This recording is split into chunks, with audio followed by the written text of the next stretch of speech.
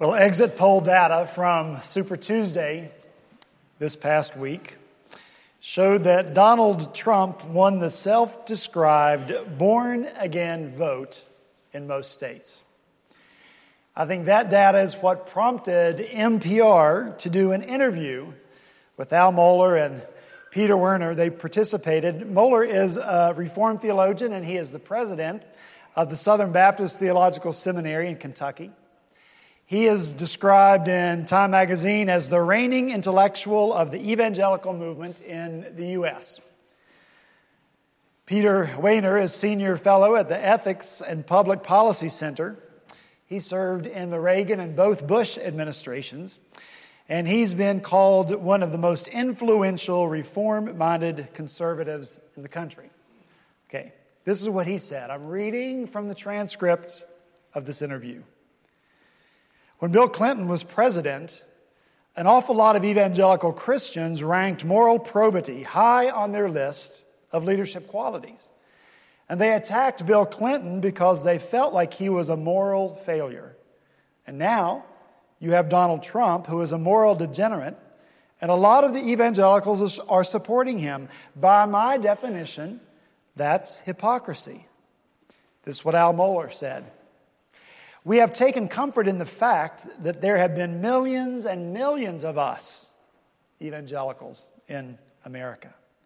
And a part of that evidence has been the last several election cycles, with the evangelical vote being in the millions. And now we're having to face the fact that, evidently, theologically defined by commitment to core evangelical values, there aren't so many million of us as we thought.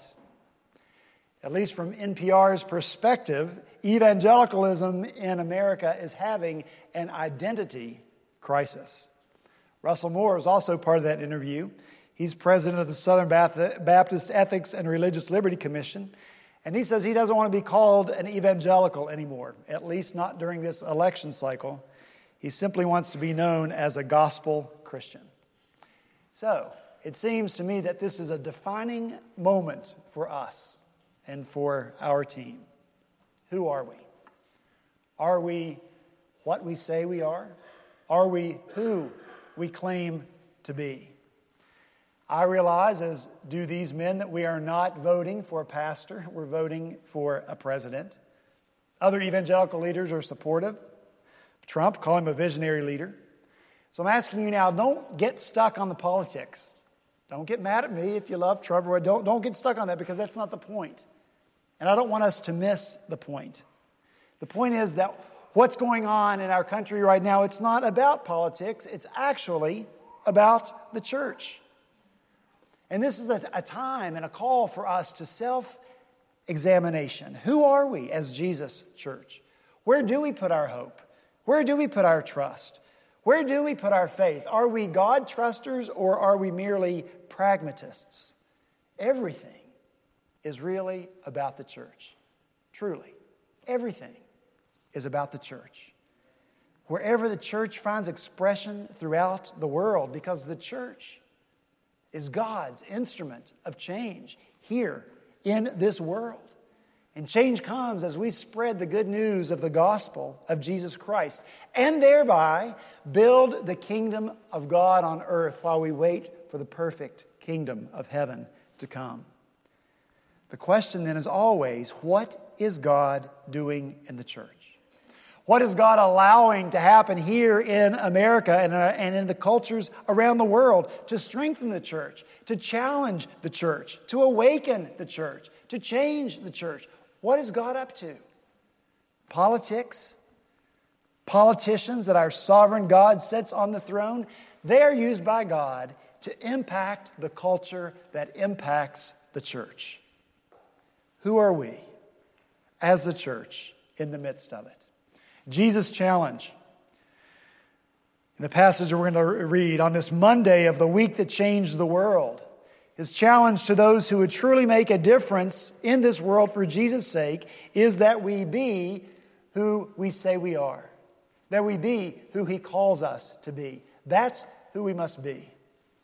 If you have your Bibles open, I'm going to ask you to turn in the New Testament to the Gospel of Mark, the 11th chapter. And when you found Mark chapter 11, I'm going to ask you to stand, and we will hear read together the word of the living God.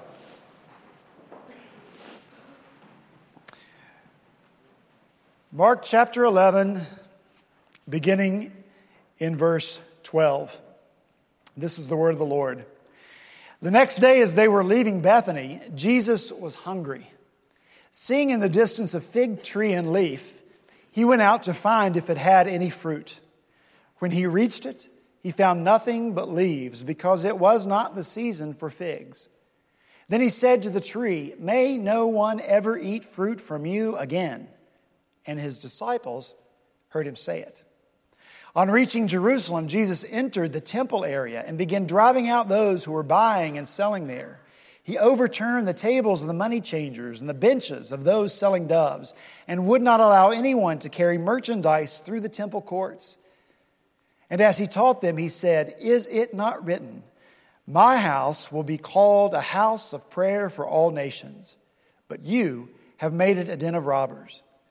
The chief priests and the teachers of the law heard this and began looking for a way to kill him, for they feared him, because the whole crowd was amazed at his teaching. Then evening came. When evening came, they went out of the city. In the morning, as they went along, they saw the fig tree withered from the roots. Peter remembered and said to Jesus, "Rabbi, look, the fig tree you cursed has withered." Let's pray together. Oh, Lord, as always, we call on you now. We call on your aid, Spirit of God, to give us understanding of your truth, your word. We pray, Spirit, that you would join your word and bring change in our lives. Help us look more and more like the people that you call us to be. We pray these things in Jesus' name. Amen. Thank you. You may be seated. Well, we're continuing our series this morning that we call The Week That Changed the World, because we're focusing on the very last week of the life of Jesus. The passage we've read this morning, it's Monday of that week. On Sunday, the day before, Jesus made his triumphal entry into Jerusalem. That's what we considered last week. And according to Matthew in his gospel, he says that Jesus' entry into Jerusalem, that the whole city was stirred and asked, "Who is this?"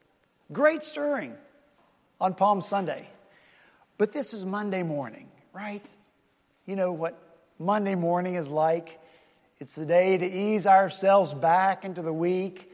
No stirring, no shaking, right? Not so much. What Jesus did on Sunday, the stirring, the shaking, that was only the beginning.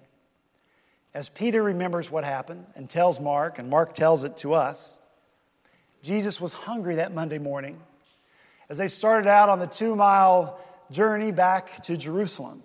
And so Jesus sees a fig tree in the distance, and he goes to see if it has any fruit on it. The tree doesn't have any fruit on it. It only has leaves, but Mark tells us that's not unusual because it wasn't the season for figs. So Jesus, making sure that his disciples can hear him, curses the tree. "May no one ever eat fruit from you again." Now, what do we do with this picture of Jesus? Why in the world would Jesus curse a fig tree for not having figs on it when he, the creator of heaven and earth, the trees of the field, the birds of the air, the sun, moon, stars, all those that ordered the seasons, why would he curse a tree for not having fruit when he knows it's not the season for fruit? Some people work hard to come up with an explanation to make this a possibility that maybe the tree should have had figs on it. We do that, I think, to protect the character of Jesus, right? It would be embarrassing to us for Jesus not to know, it's wrong season, guys. And we can't have our Lord coming across as a petulant brat, using his power willy-nilly to curse a tree for not having figs when it's not supposed to have figs in the first place. That's completely out of his character. His disciples tried to use power that way once, James and John. They asked Jesus, Lord, do you want us to call down fire from heaven to destroy this village, the village that would not accept Jesus? And Scripture says Jesus rebuked them. This is not the way that Jesus acts.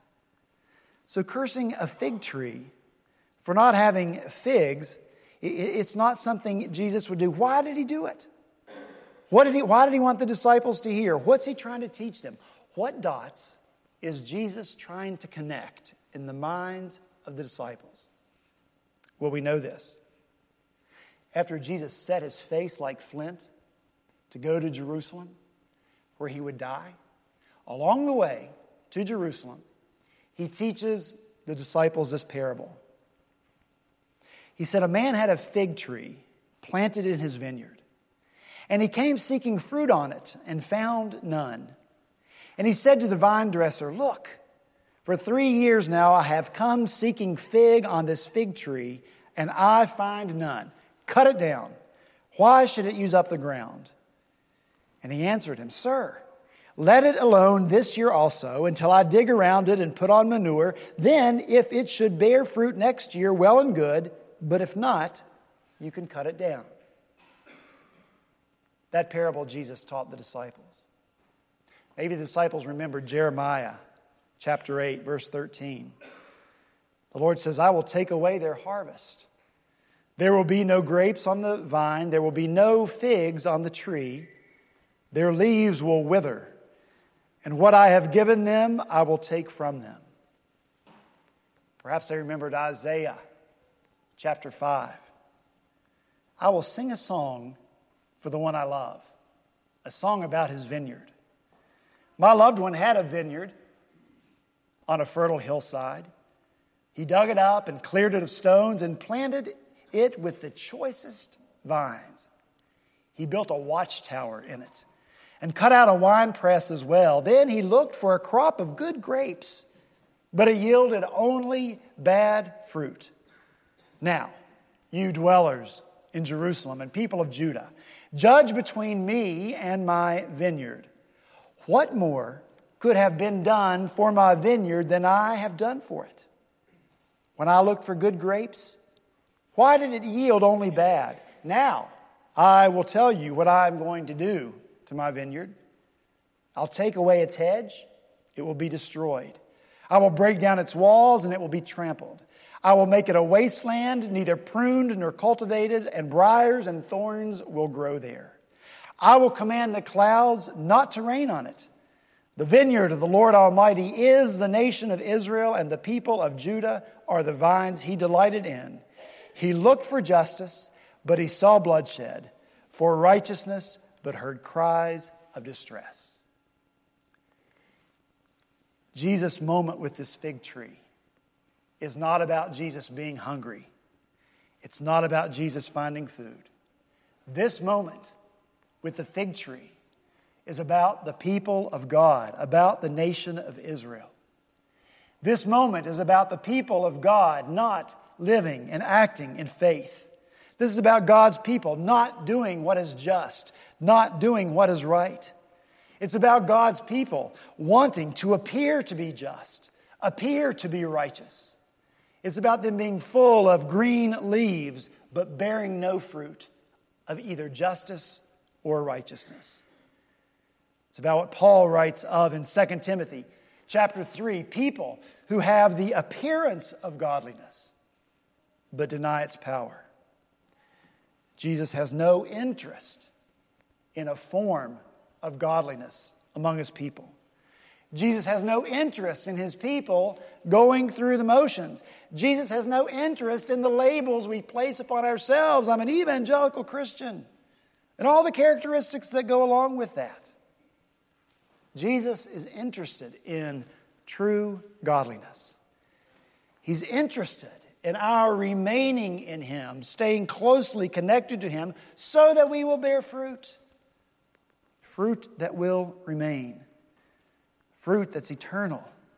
In people who believe the gospel and live by the gospel. People who make choices in accordance with the requirements of the gospel. People who act out of gospel love and gospel mercy and gospel compassion and gospel justice. That's fruit that remains. People who tell others the good news, the gospel of Jesus Christ, so that they too may experience the reality of eternity with Jesus. That's fruit that remains. And this is what Jesus requires of people who call themselves Christians. This is what is required of people who will make a difference in this world for Jesus' sake. And so Jesus will stir His people.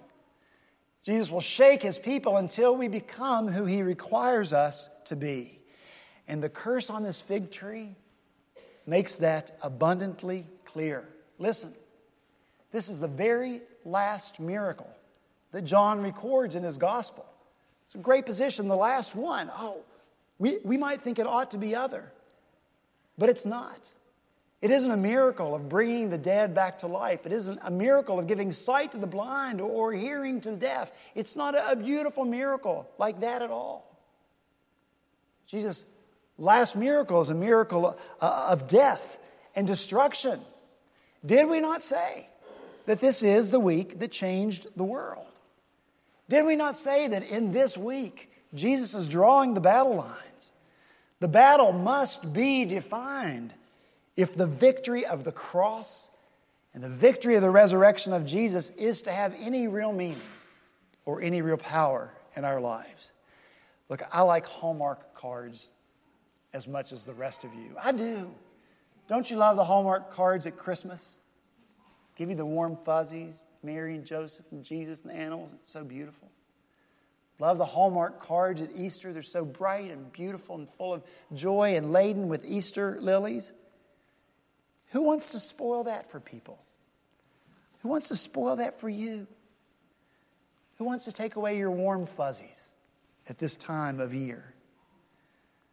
I think the answer must be that Jesus does. I don't believe that the warm fuzzies are what Jesus is hoping to produce in this week that changed the world, in this week where He's shaking and stirring. Jesus will not have His people, He will not have you, He will not have me miss the point. The appearance of spiritual life is not what Jesus is after. Instead, Jesus is looking for true spiritual life and true spiritual health. And we know that's what Jesus is teaching through this miracle of the fig tree, because immediately Mark takes us to the temple. No longer is Jesus going to speak in parables. No longer is He going to act out a parable by cursing the fig tree. Jesus now stands in the temple, the dwelling place of God on earth. He stands among the people who claim to be God's people and have God as their Father, and you know the story. We just read it. Jesus drives out from the temple those who were buying and selling, and He flipped over the table of the money changers. And He forbid anyone to carry merchandise of any kind through the temple courts. So again we ask, why this? Why now? Jesus did not see on this day anything that He had not seen every single time He visited the temple in the course of His life. It's not as if Jesus came on this Monday and said, oh my goodness, what's going on here? He had seen it all before. So why does He act this way now? Because this is the week to change the world, to draw the battle lines, to differentiate between truth and the lie that attempts to wrap itself in light and masquerade as truth. Now the mask must come off.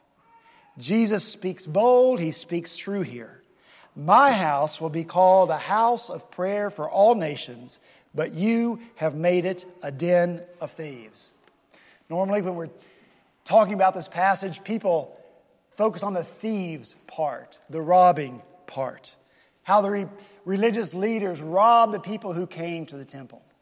How they charged them exorbitant exchange rates to turn their money into temple money that had to be used to buy the animals in the temple to make the sacrifices that were required of them. Yes, they were robbing the people. They were robbing the Gentiles. All this took place in the court of the Gentiles, and that's the only place Gentiles could go. They weren't allowed to go to any other part of the temple. And so the religious leaders stole away from them their place of quiet worship. They turned it into a loud and noisy and bustling bazaar and market.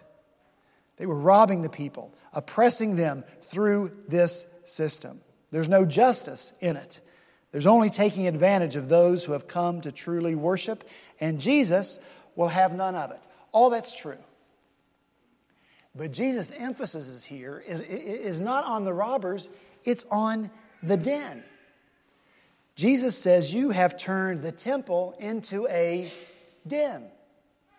In Scripture, den or cave, it's a place of refuge. So what Jesus is saying here really is that you have taken this temple of God and turned it into a place of refuge, a cover-up, a place where religious thieves can hide.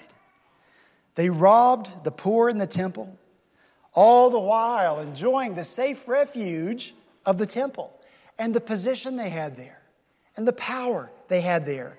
While they were robbing the people, they said, oh, we speak for God. This is the way God wants it to be. Don't ask any questions. Just do it. John Calvin says, for as robbers in their dens sin with greater hardihood, because they trust that they will escape punishment, so by means of a false covering of godliness, hypocrites grow more bold, so that they almost hope to deceive God. Can you imagine how Jesus felt in this moment? He sees thousands upon thousands of people who have come to the temple to worship, come from around the world. People whose spiritual care was entrusted to these religious leaders. It's like calling a proven, convicted pedophile, saying, here, babysit my children. It's like calling a convicted rapist and saying, hey, take my daughter to the senior prom. I know I'm not being very polite in my language, but neither is Jesus being polite here, because these religious leaders were molesting God's people, spiritually raping them, all the while saying, oh, this is God's system. This is the way God wants it to be. With green leaf words that made them appear to be those who loved God, to be those who lived for God. Is it any wonder then that Jesus drives them out of the temple? That Jesus violently condemns hypocrisy here, exposing the injustice of the people from whom the God of justice requires justice for all people, flipping over their tables, driving them out of the temple. They cannot hide from God, neither can we. I love how all Scripture works together, just weaves together. The Westminster Confession of Faith calls it the consent of all its parts. All Scripture works together. And here's what I love. Fig leaves were mentioned in Scripture long before Jesus cursed this fig tree.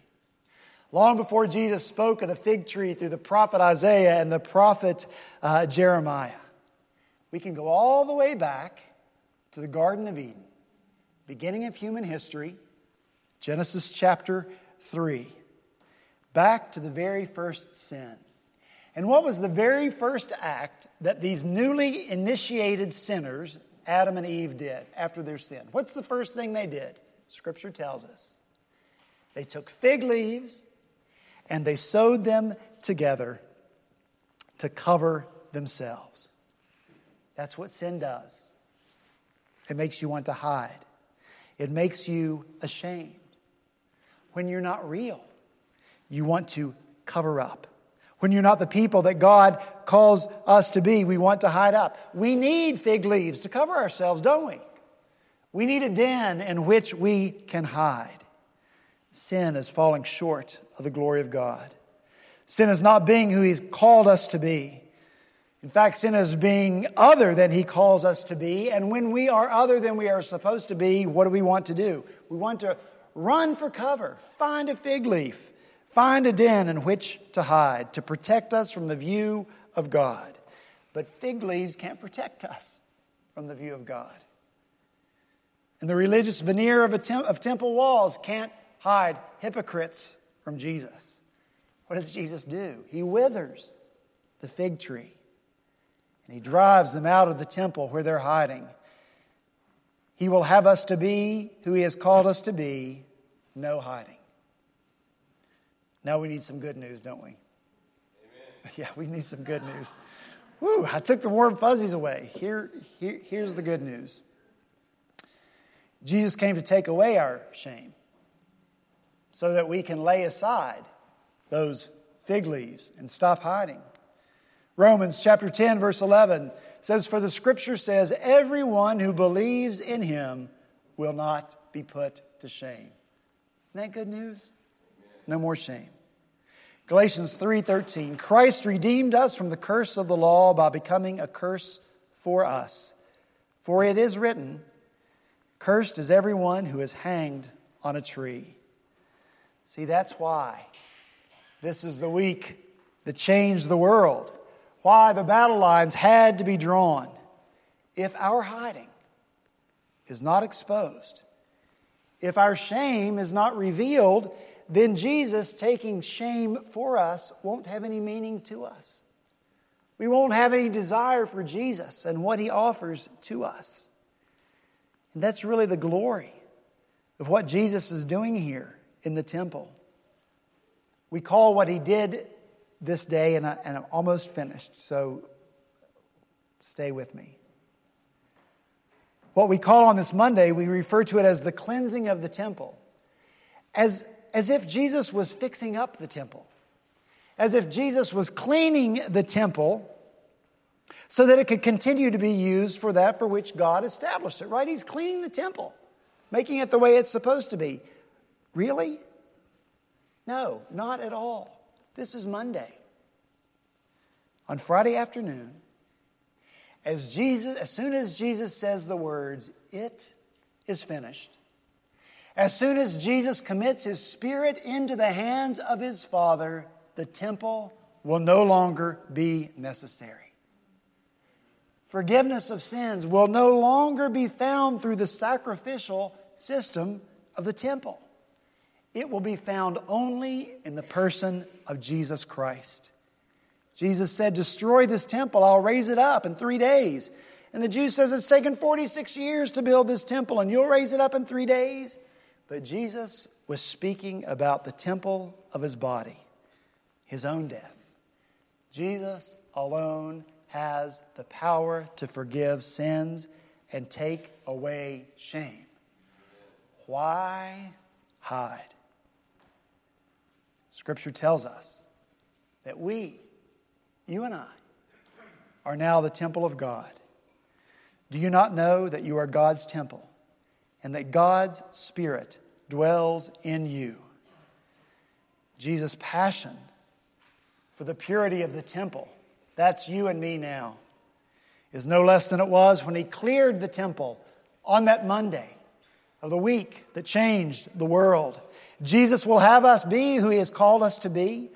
The cursing of the fig tree and the clearing of the temple should dramatically remind us how serious Jesus is about this. And the final exit poll, the one that really matters for every one of us in this room, Jesus won't ask you what you call yourself. He'll ask you who you were. He'll ask you how you lived. He'll ask you where you placed your faith, where you placed your hope, where you placed your trust. Who are we? People of God, church of God. Jesus would stir us to look for true spiritual health in our lives, not just the appearance of it, not just the trappings of it. We're surrounded by the trappings of religiosity. It's not the same. And if what's happening in our culture right now forces that upon us, if it exposes us for what we are, it's a good thing. It's an exciting thing. In times that we are living in that seem chaotic, when you hear people say over and over, we've never seen anything like this. This doesn't make sense to us. Then be certain God is up to something. And He's up to something in His church. And I'm telling you, an identity crisis, if that's what we're having, can be a powerful tool for change. If we as American evangelical Christians are having an identity crisis, I say bring it on.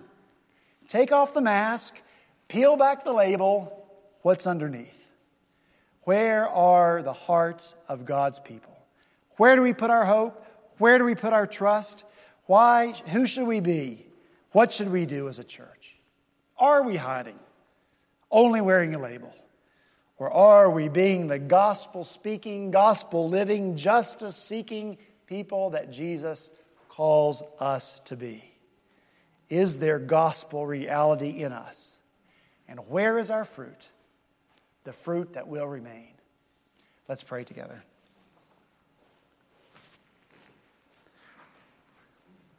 Heavenly Father, once again, we would ask you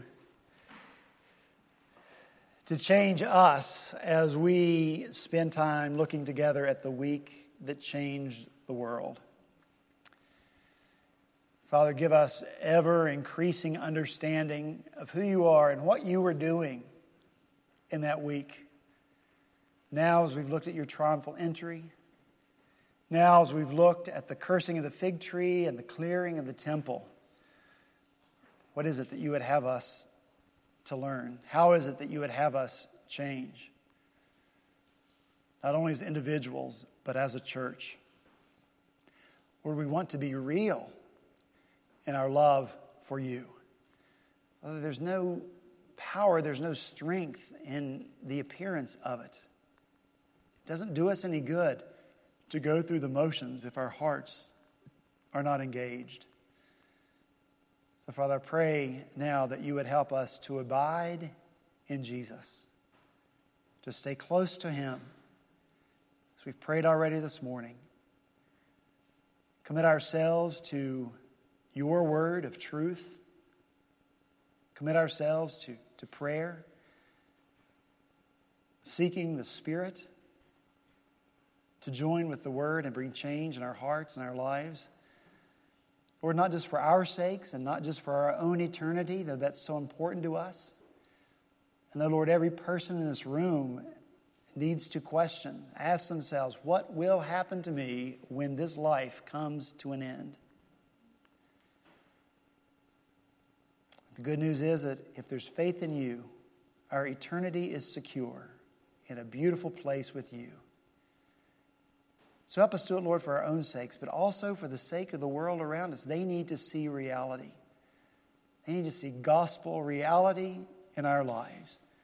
What the world doesn't need to see, Lord, are hypocrites, are people going through the motions. That's certainly what appears to be happening in our culture, rightly or wrongly labeled. It doesn't matter, Lord. Help us to be real to a watching world. We pray these things in Jesus' name. Amen.